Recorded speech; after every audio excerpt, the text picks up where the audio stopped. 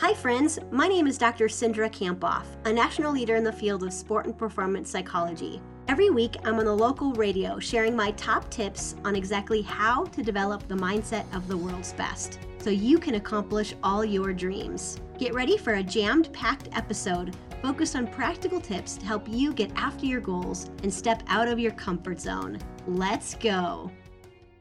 We check in with Cindra Kampoff today, and today, Cindra, we're talking about how to develop mastery. You usually start us off with a quote. By Robert Greene, he said, "The time that leads to mastery is dependent on the intensity of your focus." The intensity of our focus. Okay, what inspired the topic today? Well, I think you and I spend so much time watching sports. We watch our kids play hockey or basketball, football, tennis, lots of different activities. And the interesting thing is, as I watch sports more and more, I really see the difference in the way that athletes respond based on where their focus is and based on where the coach's focus is. Mm-hmm. I see it in their body language and their reaction to mistakes. I'm sure you see that too. And in sports psychology, we talk about the difference between what's called mastery orientation and ego orientation. And I think it's really helpful for us to know what the difference is, and then how do we really adopt more of a mastery orientation. Interesting. I can't wait for this conversation. What is a mastery orientation or a mastery mindset? Well, we can apply this to really anything in our life, not just sports. And when we choose more of a mastery orientation, we are really working to be the best we can be. We want to improve our skills, maybe be more confident. We're not concerned about the outcome because we realize we can learn anything from the outcome. So we're not concerned if we win or we lose. And actually, when we adopt more of this type of motivation, and orientation, our motivation is really high if we're doing it for just the excitement of the activity. And so we actually perform better, we get better results when we're focused more on mastery.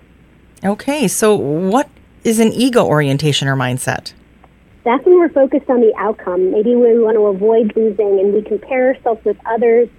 We are focused on the mistakes we make and there's a lot of judgment. Sometimes we create our own anxiety and stress. We want to prove, ourselves. And sometimes people choose this orientation because we think, sort of the ego leads to hard work and the ego can fuel us. But really, the mastery orientation is really what's going to really get us where we want to go. And what's the impact when we adopt more of an ego orientation and we're concerned about the outcome so much?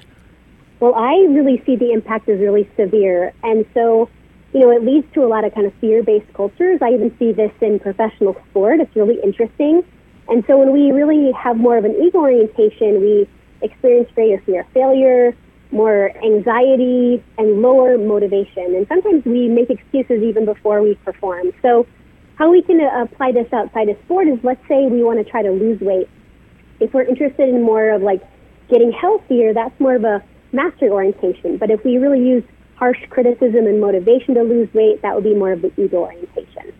Okay, so how do we develop more of this mastery orientation? It sounds like that's the preferred one. Yeah. So there's a couple of ways, and I think it can be really difficult, Lisa, because you turn on ESPN and there's it's all about results, right? But first, I would say, ultimately, we want to set what's called process goals. These are just small goals that lead to us improving. Instead of winning or losing, just ask yourself, how can you get 1% better today? And then, it's really about how we're explaining things. Or when we make a mistake, do we beat ourselves up? Or, do we ask ourselves, how did we learn? And when we compare ourselves to others, the key is just to get our focus back to how we've improved. Do you have a final point for us today, Cindra? Yeah, Lisa, I would say that, this topic is really important, and we want to stay focused on just our improvement. This is going to help us get the results that we really seek, and we're not going to beat ourselves up, or at least we'll do that less, and we won't feel as much regret. So really, the key is to focus on improving, getting better, even after you've made a mistake or there's been a difficulty, and this is ultimately what's going to help you reach your goal and your potential. So how would you don't focus on the results? Okay, don't focus on the results. How would you summarize for us today? I would say, we can approach any task from a mastery or ego orientation.